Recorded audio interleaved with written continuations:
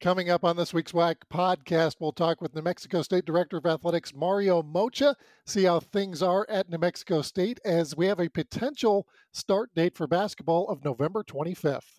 I also sat down and talked with former CBU guard Milan Aqua about what he's doing to prepare for the NBA draft, plus his dream team that he would like to go to.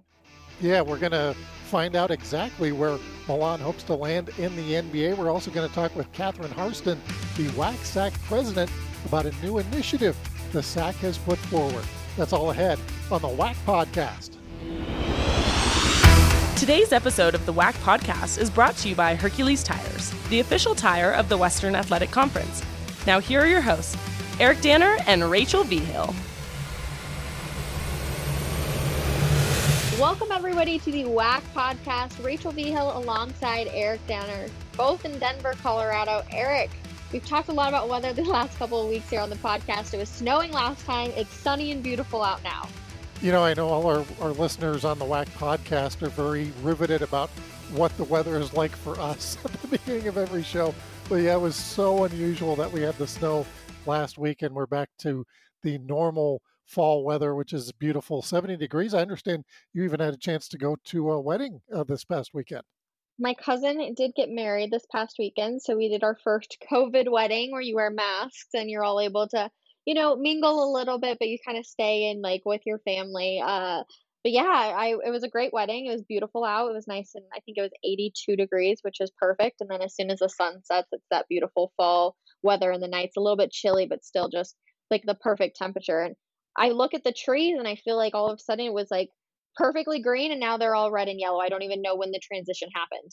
Yeah, we go, well, it seems like we don't always get a good fall, but at least maybe the next couple of weeks we can enjoy it. I went to a wedding the week before, also an outdoor wedding, first COVID wedding I had gone to. It is different, but at the same time, seems kind of normal. I mean, the dress and the pomp and circumstance of a wedding, maybe not as many people as you might normally have. And that's starting to feel a little bit more normal. And hey, we had NFL this week too. I mean, so what was it on one of the days this past week? NFL, NBA, NHL, we had MLS, we had baseball, we had every single major sport in the United States on the same day for the first time in history.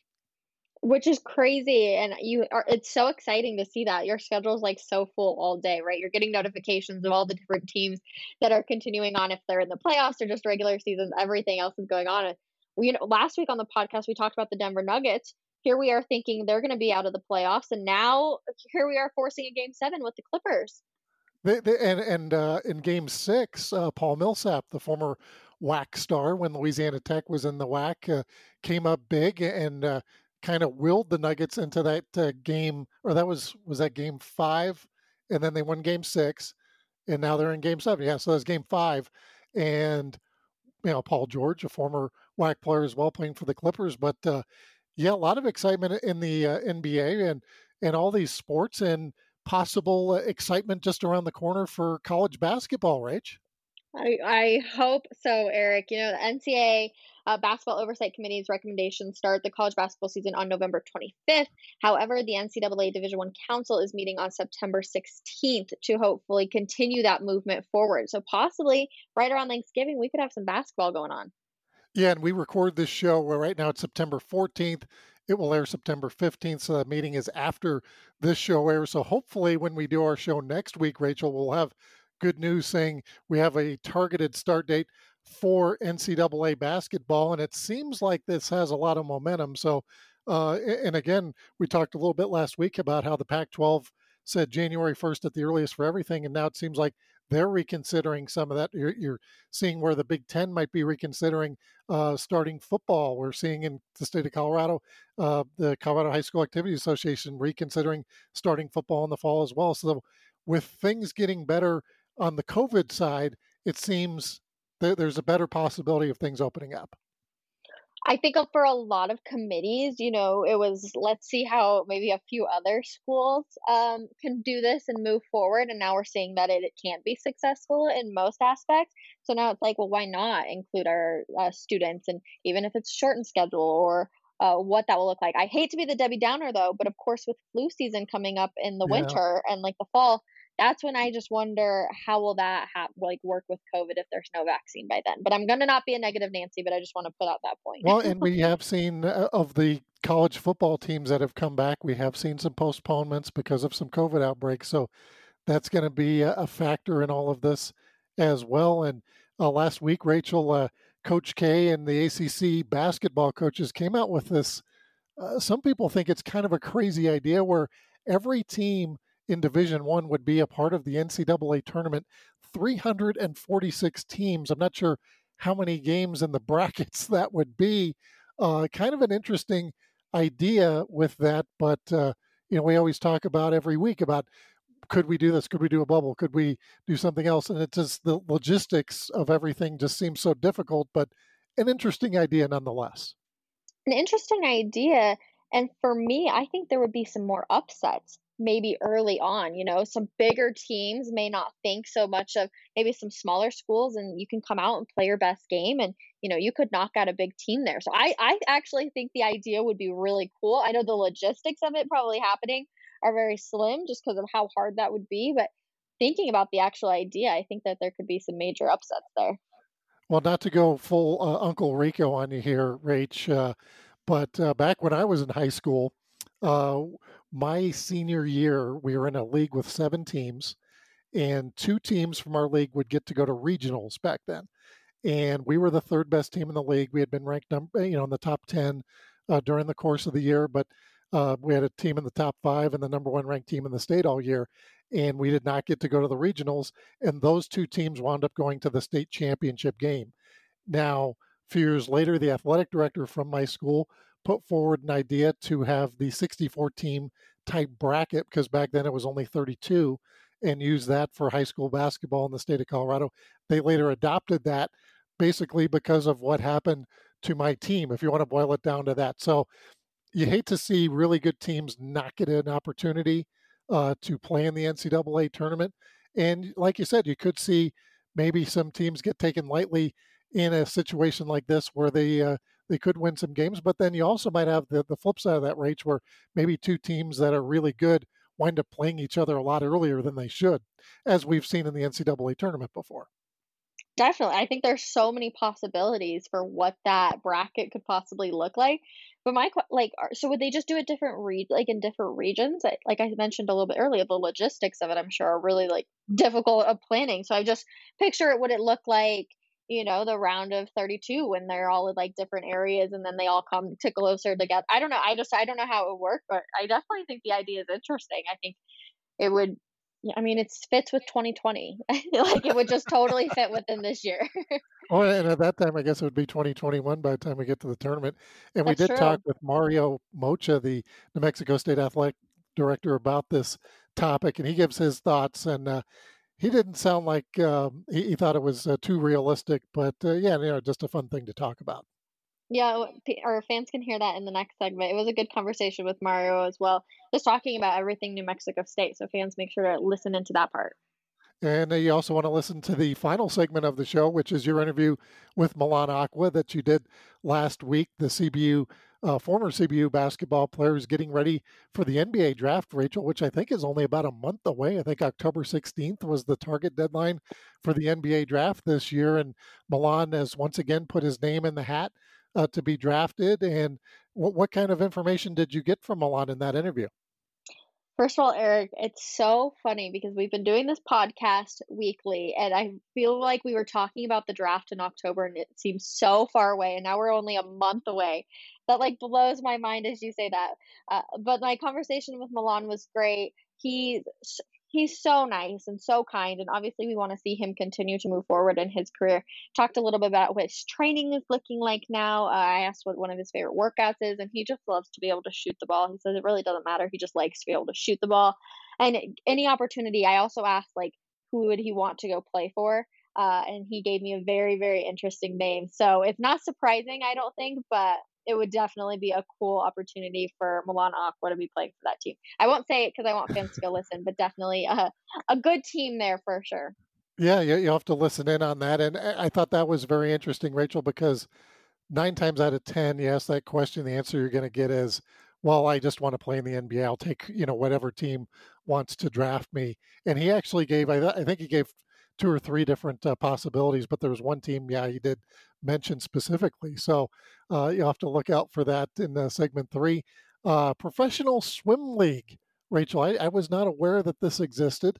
And we just had one of our best swimmers in the last 3, 4, 5 years from Grand Canyon, Mark Nikolaev, signed with the Professional Swim League in the United States. Yep, there are tons of different teams actually. It's not like the NBA, not like the MLS, not like the NFL, but there are definitely professional swim teams out there. And it's great for Mark Nikolaev to be signed. Incredible backstroker that he is, and he's competed nationally, overseas, everything. So it's really exciting for him to continue on with that career and just keep moving forward. Hopefully his times continue to drop too. So I already can't imagine how fast he can swim, and like, as a former swimmer, thinking about like going up next to him, he would absolutely lap me by like 4 laps. But just for the fact for him to sign again and continue moving is really great.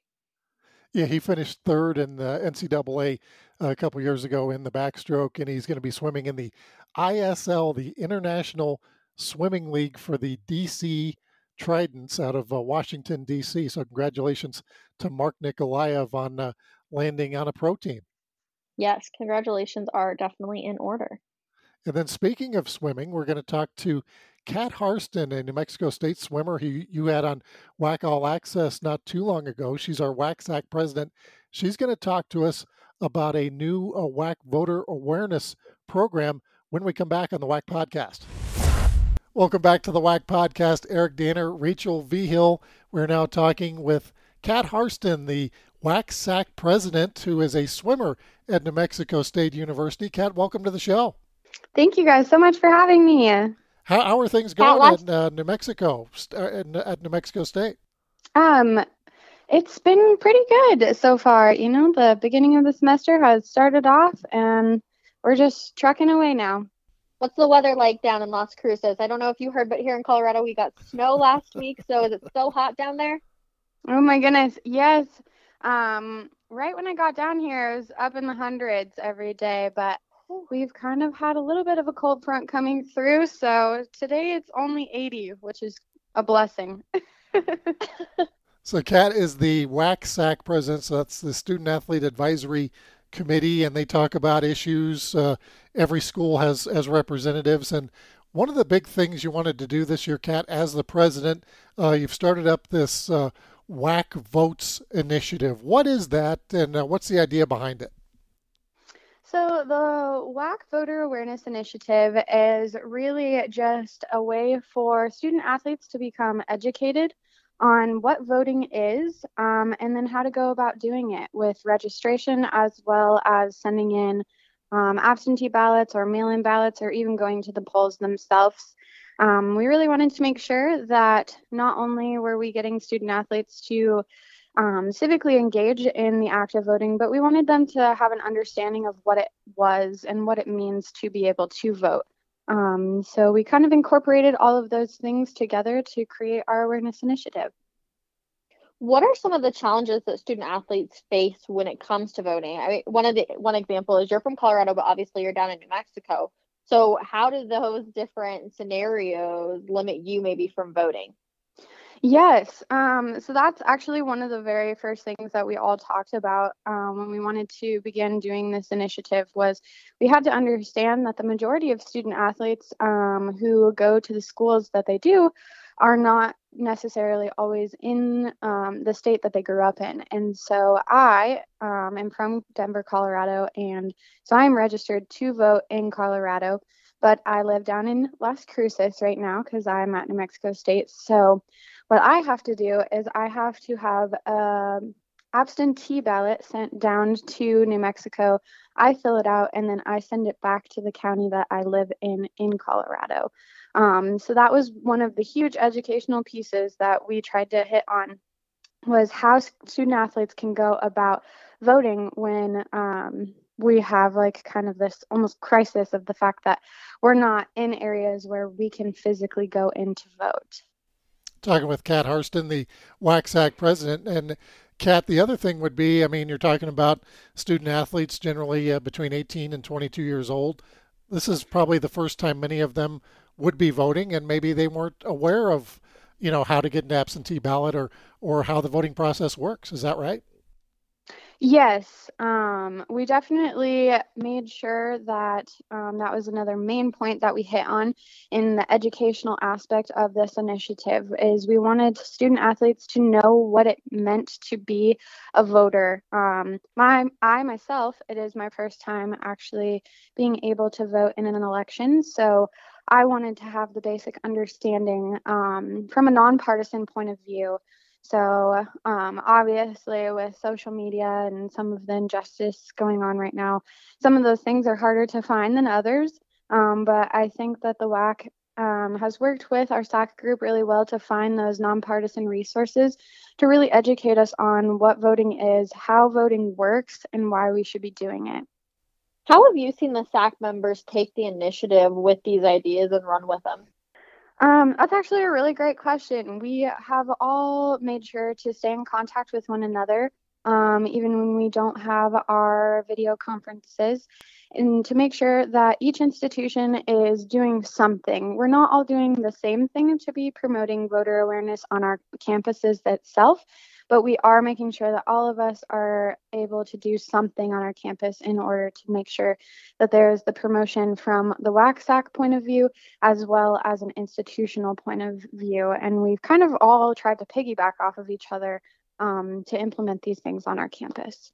And we've seen this all over the WAC social media. Randy Ward doing a great job getting that message out there. And it doesn't take much to find out if you're registered to vote. Was that part of the idea, Kat? Yes. So on the WAC webpage, you can go to the voter link. It's right on the main page. And when you go to the link, it pops up, and they have done a really great job of making sure that each state that is represented in the Western Athletic Conference has a little picture of their state flag. You can click on it, and it'll take you right to where you need to be online to register to vote for your state, as well as an American option flag, which is going to allow you to choose the state in which you want to register to vote in, if that isn't one of the states that our 9 institutions represent, so that you can also be registered to vote in there as well. Pat, you mentioned earlier that this will be your first time getting to vote. I remember my first time and how excited I was. So how excited are you? I think that this entire experience was super liberating to be able to see student athletes wanting to have some form of civil engagement. And I really took that to heart. And I really wanted to make sure that I understood myself what it meant to be a voter. And so I really am super excited to be able to cast out my vote this year and be able to be a part of the process, because it's so important and it's a priority because it allows us to voice why we believe that voting matters. And this is obviously a huge election year with the presidential race. Will this campaign, this WAC Votes campaign, do you anticipate this continuing on even when it's not a presidential or maybe a Senate election, those type of things? Yes. So the WACSAC put this recommendation and this initiative forward for this year.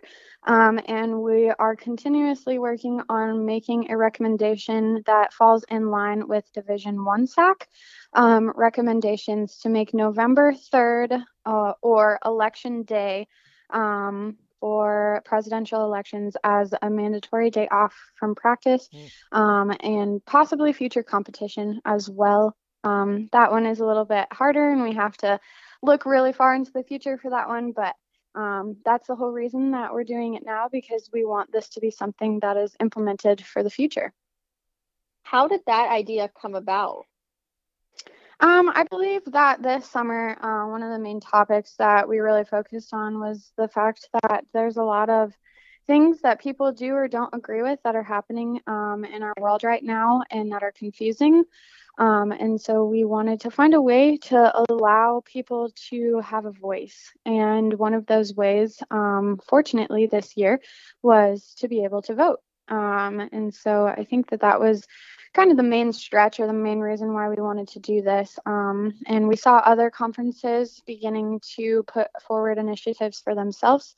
And we realized that it's not just important for us as student athletes, but it's important for us as individuals as well. Well, Kat, we want to thank you for taking some time out and letting us know about this WAC Votes initiative. And hopefully you'll be getting back in the pool soon. And hopefully we'll be seeing you competing. And we can't wait until we get back to action. Yeah, of course. Thank you guys so much for having me. Go check out the WACSAC page. All right, that is Kat Harston from New Mexico State University. Coming up next, we'll talk to the Director of Athletics for the Aggies. His name is Mario Mocha. We had a very insightful conversation with him. You're listening to the WAC Podcast. We would like to thank our sponsors of the WAC Podcast, Hercules Tires and Adidas. Now, back to Eric and Rachel. Welcome back to the WAC Podcast. Eric Danner and Rachel Vigil. We are now joined by Mario Mocha, the Director of Athletics at New Mexico State University. Mario, welcome to the show. Yeah, thanks, Eric and Rachel. Thanks for having me, and hope you guys aren't dealing with too much snow up there in Denver, Colorado. You know, it's September. Rachel's lived here all her life. I've lived here most of my life. I don't remember it snowing this early. They say it has, but you know, we have to deal with it. We live in Colorado, so we know it's part of the deal. But hopefully things are well in Las Cruces, Mario. We have to ask this as we start every conversation, as we talk to people around the league.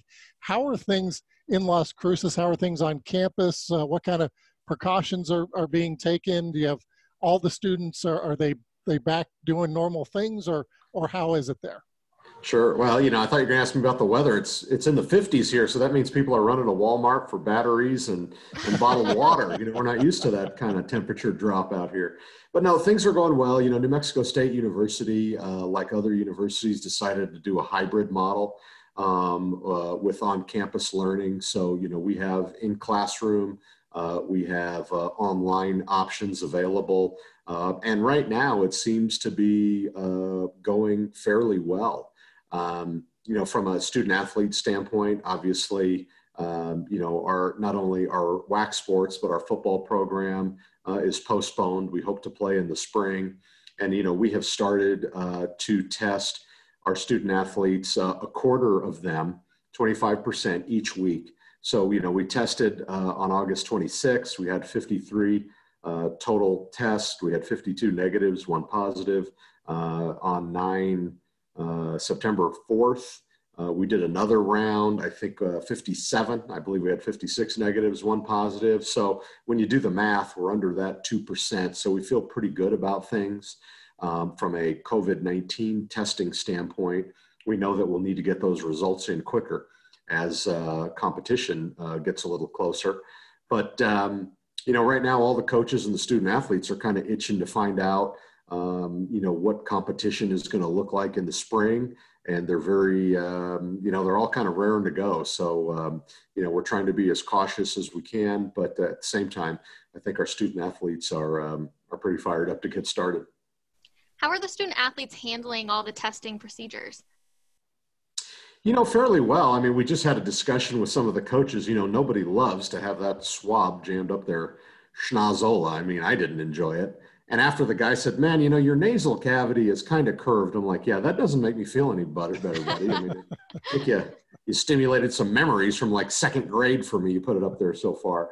But the reality is, you know, it just has to be done. We have a testing lab that's going to be coming online on campus, so that should help. And I know that they're talking about, you know, having less invasive testing as well, whether that's saliva or maybe, you know, not in your brain pan and just in your nostril. So, you know, we're anxiously awaiting some less invasive, quicker testing procedures. And they seem to be on the horizon, you know, with following the national landscape. So hopefully that'll get to Las Cruces pretty soon as well. Mario, a story came out recently that the NCAA was looking at November 25th as a potential start date for basketball. Week of Thanksgiving pushes it back a couple of weeks. What does that mean for you and Coach Jans, Coach Atkinson, in terms of trying to get a schedule together for the upcoming season? Well, scheduling is hard in Las Cruces at New Mexico State anyway. I mean, we know that we're geographically challenged. That's one big thing. We also know on the men's side, we've got the nation's longest winning streak. That doesn't help either. People aren't, tripping over themselves to get over here to play in the Pan American Center. But I know that the coaching staff and Coach Jans are, working to create that men's schedule. I think the women's schedule is very, very far along. So, one of the things that we have to focus on, much like everybody else, is our bye games. We play 2 of those a year. That certainly helps with the overall budget, and it helps for some things specifically for men's basketball. We know those monies will probably a little less this year, but we're still trying to see what's out there. The other thing that's kind of unique to New Mexico State is, we have 2 games every year with UTEP and 2 games every year with UNM. And those are our huge rivalry games. And typically those are at the beginning of the season. So if there's a pushback from November 10th to November 25th, we'll certainly have to alter those games.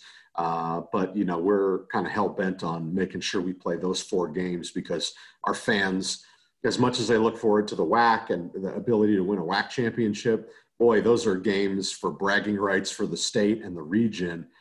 So those are critically important as well. So we're anxiously awaiting to see what the start date is. And then, we'll look forward to those games first and foremost. And then, hopefully we'll still be able to play that kind of made for TV game against UNI up in South Dakota, Northern Iowa. Will be a great game with a top tier Missouri Valley Conference team. Things are changing every single day, even every hour. Are there a chance that fans could be in the stands at New Mexico State? Yeah, our state has been very conservative from a fan standpoint, from a mask wearing standpoint, from a community standpoint. If we were to play a game right now, in September, I don't think we'd be looking at having fans in the stands. We have a professional soccer team in Albuquerque, and I know they're getting ready for a home match, so I'm anxiously waiting to see what they do, but I know it's being advised that they don't have fans. Certainly in late November, I hope that changes. While we have a really good fan base, I think the one thing that's beneficial is that the Pan American Center holds 12,600, seats. So we would be able to socially distance people. Just depends if our fans who are paying top dollar are going to want to be socially distanced away from the court, or will they just be happy to be in the building? So, those things we're monitoring. They change on a regular basis, but, that's why I'm okay with a little bit later start time, because I think that gives us a better chance to have more fans in the stands.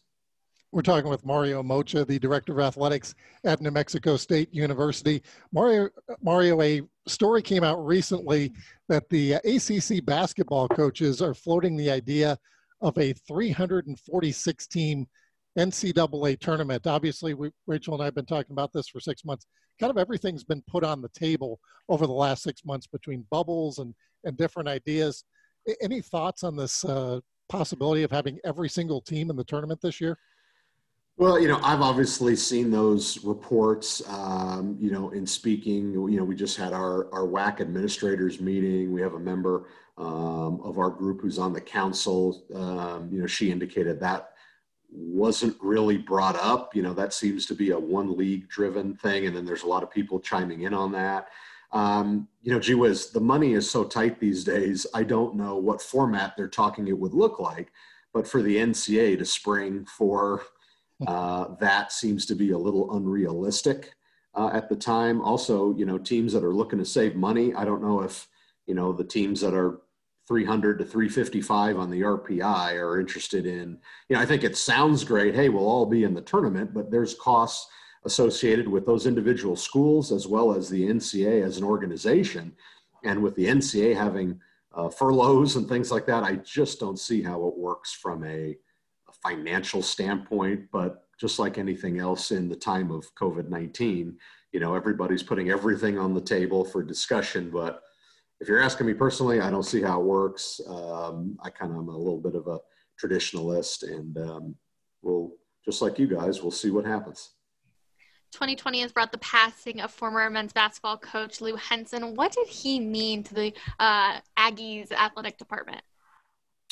Yeah, an iconic figure, and a lot of people know him as the Aggie head coach, but, he is unbelievably well known in the city and in the state. I've been saying this, when I go around and speak and talk to groups. I mean, name me 10 more influential, kind, well-known individuals in the history of our state since 1912, and Lou Henson's got to be in your top 10.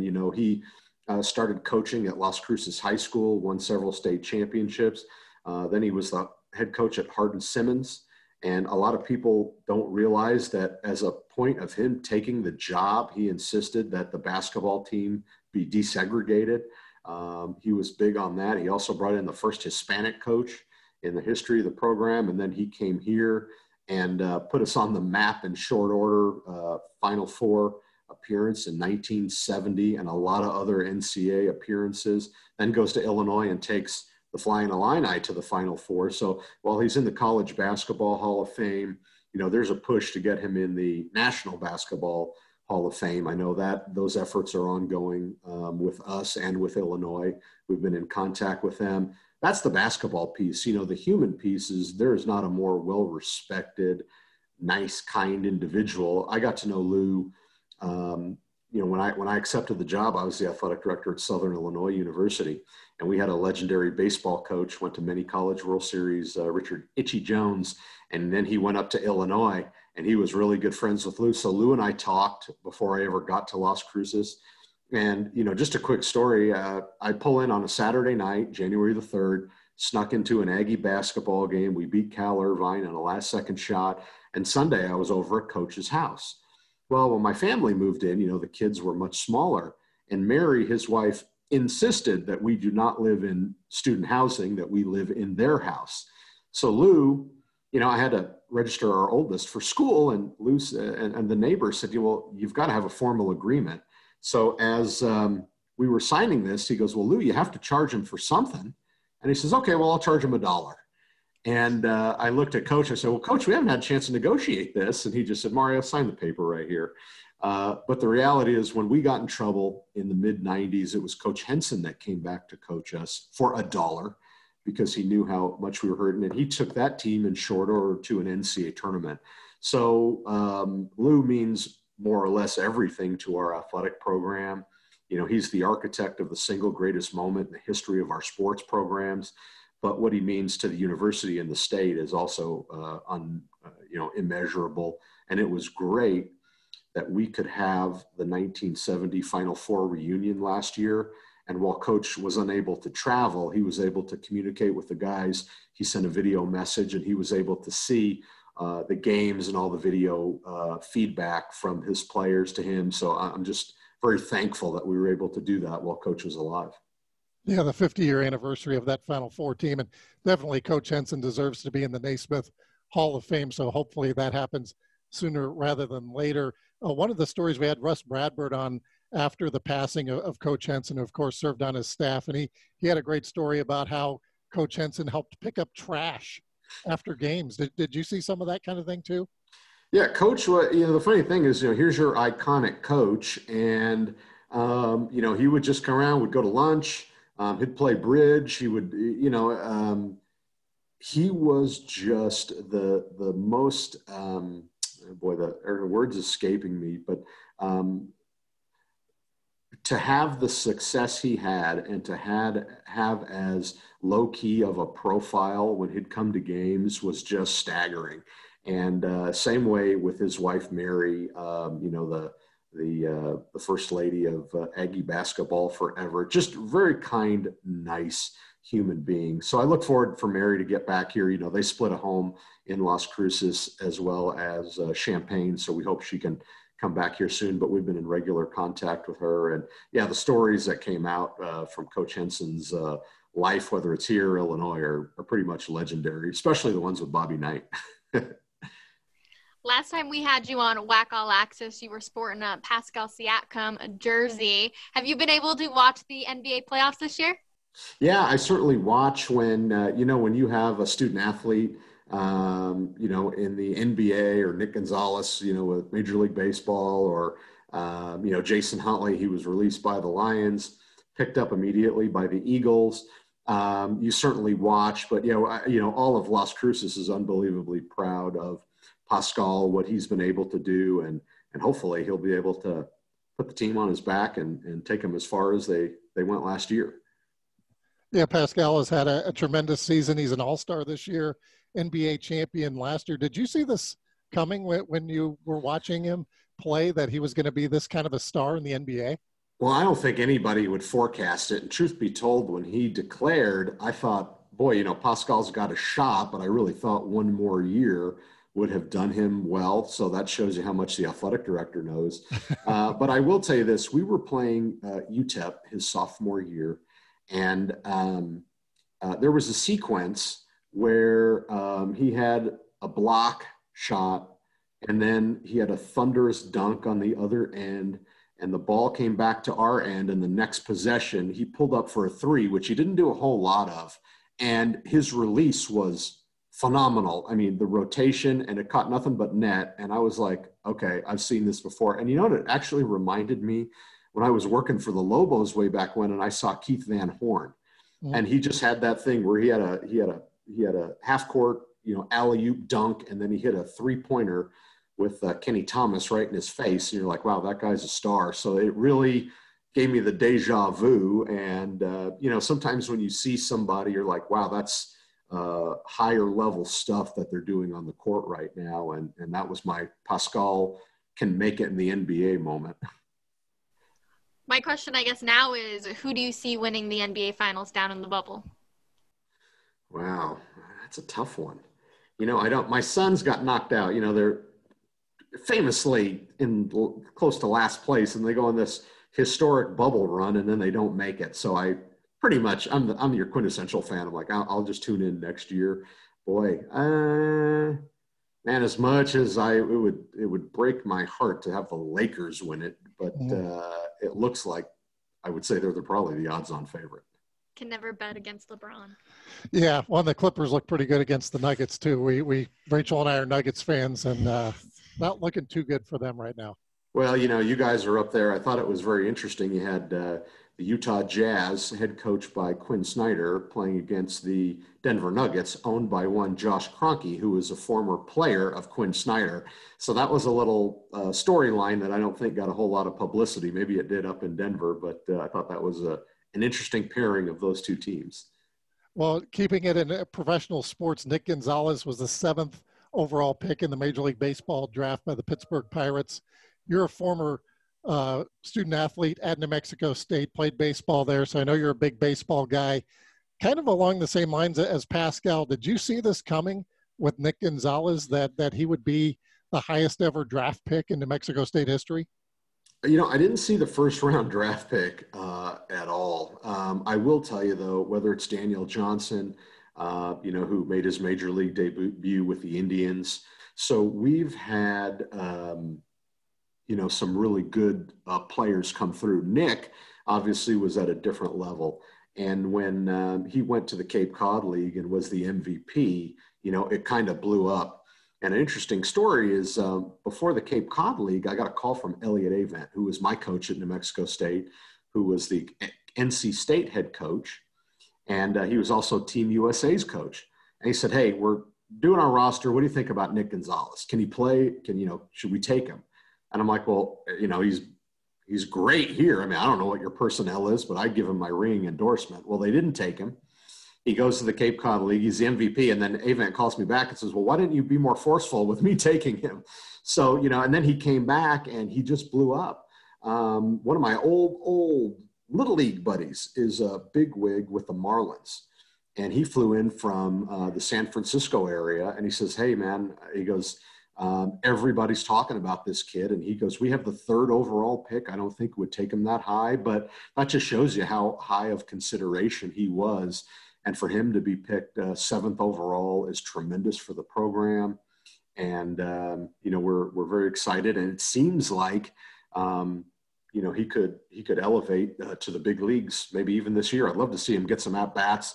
I don't think, you always don't want to throw somebody in over their head, but knowing Nick, even if he doesn't have great success, it's not going to rattle his confidence.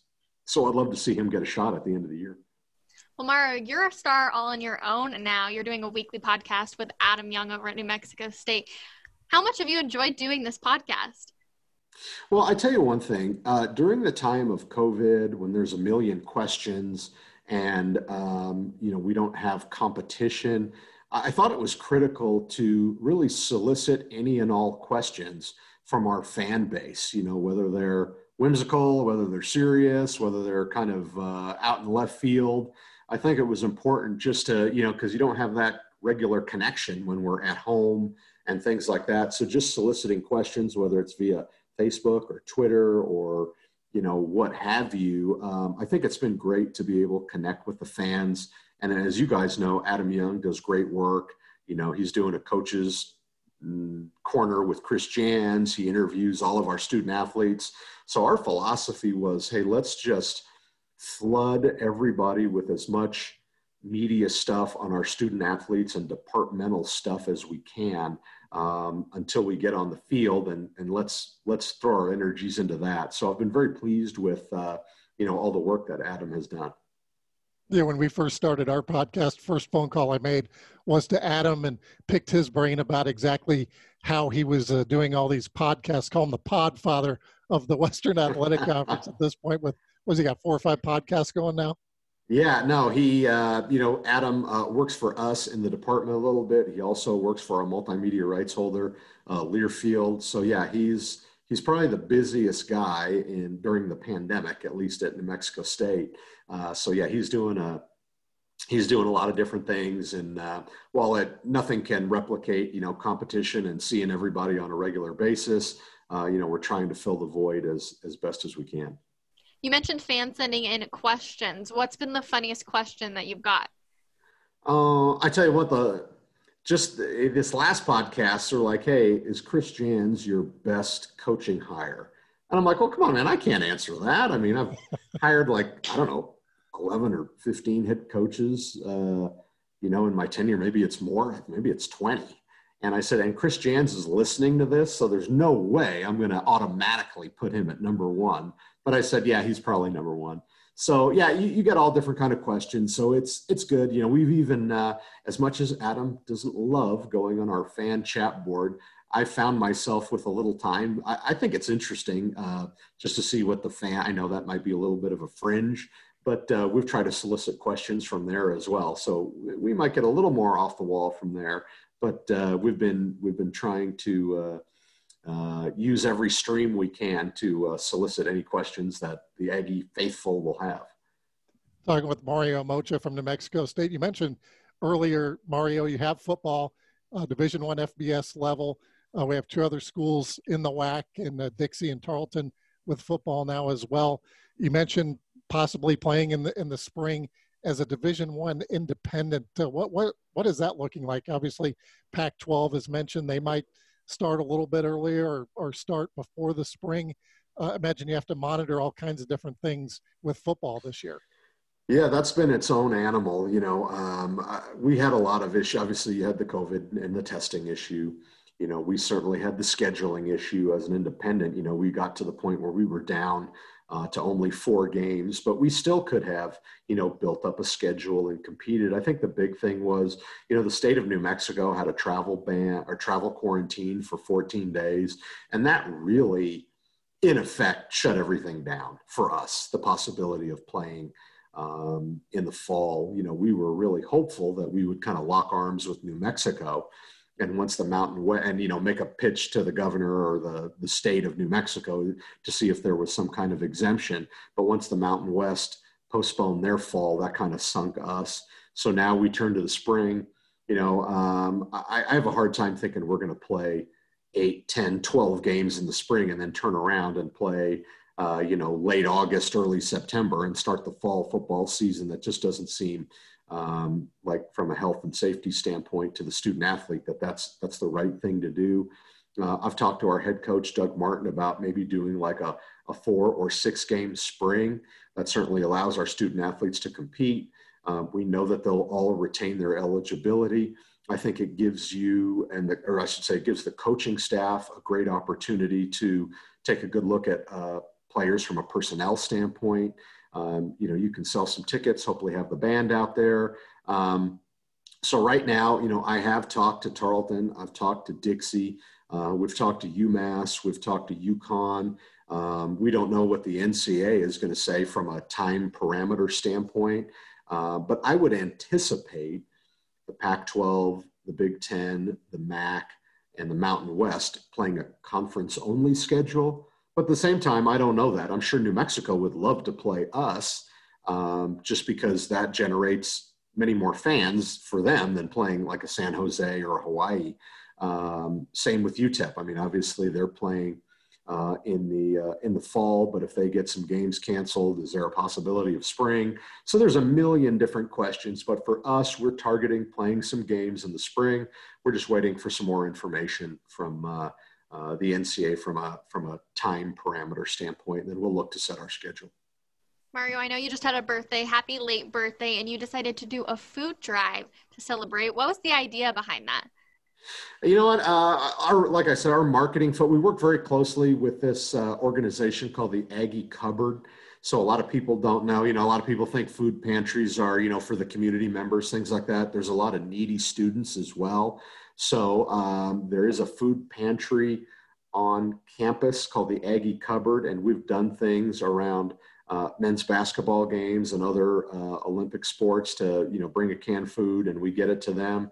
So our marketing department, Nicole Sachs said, hey, let's do this. We'll get some eyeballs. And I can't tell you how many, it was really just for the staff, so they're driving by in cars and dropping off food. And I'm over there, in my throne, which was really just a regular chair, waving to the masses.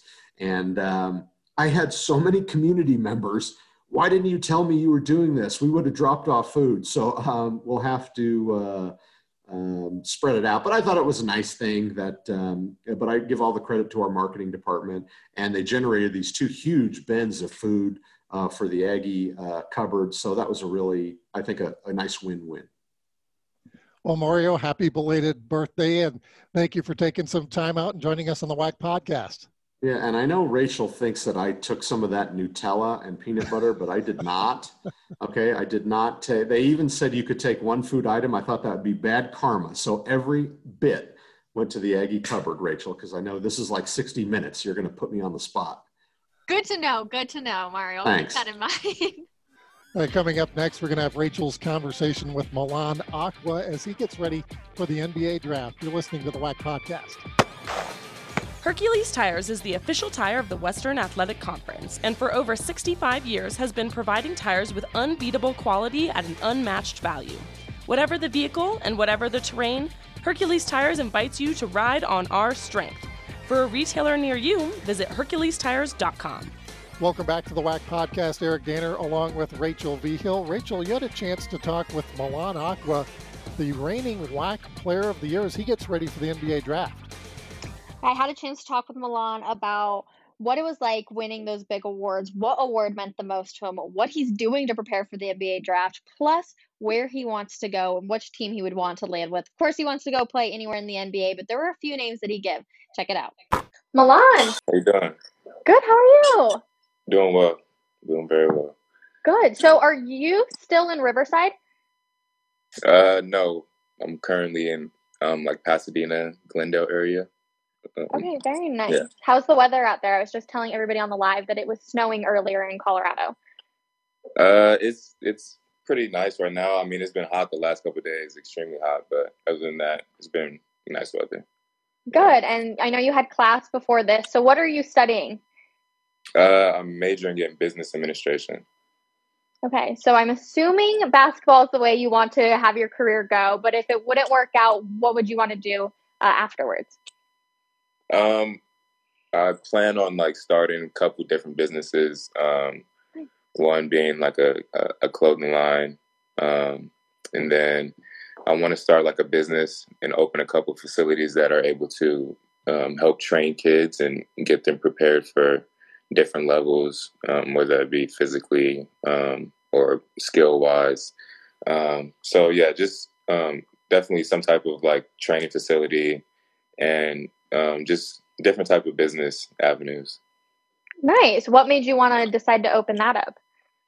I just felt like with being a basketball player, I'll be able to invest and put my money into different areas once my career is over with, or even while I'm still playing. So I just felt like business would be a broad spectrum and allow me to branch out into different avenues.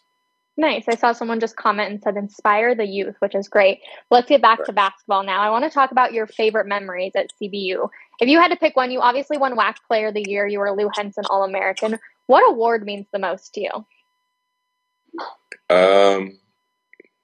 Really, I mean, the biggest award for me was the WAC Player of the Year.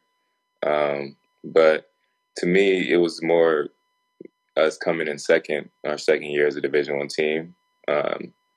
Nobody really expected us to really make those jumps and be successful right away. So that was a huge deal for me. And then just the success we had throughout my 2 years there.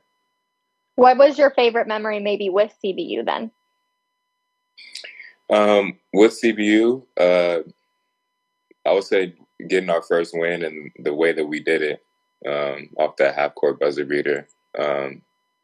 Just the fact that we were able to go into that environment and get the W and on the road and everything. So, who was your biggest matchup, would you say, like your favorite matchup? In the conference, or you just? Let's do the conference first, and then we can go non-conference.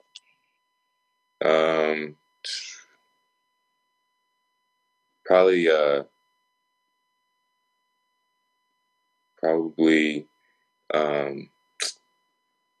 tough one. Terrell Brown from Seattle. What about just like school matchup? Who was where was your favorite place to play, or who was your favorite team to have come to CBU?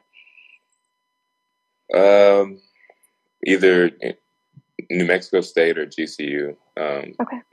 Probably New Mexico State though, just as far as the competition level and how good they were and how tough they made it on every team they played. So nice. I know you're preparing for the NBA draft. So last year you also decided to put your name in for the draft and then withdrew it. I'm assuming you did that to get feedback as for this year. So what feedback did you get? Sorry, can you repeat that question one more time? I know you put your name in for the NBA draft last year, then withdrew your name. I'm assuming you did that so you could get feedback to move forward in your career. What feedback did you get last year? Last year, they were just telling me about my playmaking ability, just to improve my overall assist numbers and my assist to turnover ratio. And then just making plays for my teammates. So that was something that I really focused on in the off season and tried to improve on. And how are you training right now for the NBA draft? Just the same way I would train for any other time. Waking up, getting shots up, getting in the weight room, maintaining my body. Just trying to make sure that I stay healthy and continue to improve along the way. So what does a typical workout look like for Milan Aqua? Man, it depends. Sometimes I could be in there for up to an hour, maybe sometimes 3 hours. It just depends on the day, but probably usually just a lift early, and then throughout the day just getting different shots, just shooting a lot of shots. So probably morning time, just a lift, and then after that, go in for a couple hours, get some shots up, take a break, go back, get some more shots up, and just normal stuff. But I like to be intricate and very detailed when I'm working out. So very nice. And so if there's one dream team you could go to, who would that be? Dream team. Obviously I would like to stay in LA, being that I'm from California, but I wouldn't mind playing for the Phoenix Suns either. I feel like they have a pretty good organization and they're close to home also. And I feel like their coach allows their players to play and feel comfortable out there. So Devin Booker, huh? Yeah, definitely. Nice. Have you heard or talked to any NBA teams? I know a lot of people in the comments are asking, like, what's moving forward? Yeah, I've had a couple interviews, but I don't really want to talk about. I was gonna say, don't spoil it for anybody. Yeah, but yeah, I've had a couple interviews with a couple teams and some pretty good feedback. Great. Well, we're happy to get that. Well, Milan, thanks for hopping on. And we obviously don't want to take up too much of your time, but I know a lot of people were dropping things in the comments, excited for you and your future. So thank you so much for hanging out with me. Thank you. Appreciate it. Rachel, a very insightful interview with Milan Aqua. Usually basketball players, football players, whoever, aren't very forthcoming about the teams they would like to play for, but Milan stating he'd like to play for the Phoenix Suns. For the Phoenix Suns. He wants to go play with Devin Booker over there. The Suns had a good bubble experience for sure. Obviously not continuing on to where the playoffs are now, but they did have a good bubble experience down in Orlando. So he would like to go out there, or a California team, he said. So Lakers doesn't surprise me either, obviously with him being from there. But great conversation from Milan, and we wish him all the best in the upcoming couple of months. I want to thank Milan for taking some time out. Also thanking Mario Mocha, the Director of Athletics at New Mexico State, and Catherine Harston, the New Mexico State swimmer, who's our WAC-SAC president. And we want to thank you for listening to the WAC Podcast. Thanks for listening to the WAC Podcast. Make sure to follow us on Facebook, Instagram, Twitter, and YouTube. And check out our website at wacsports.com.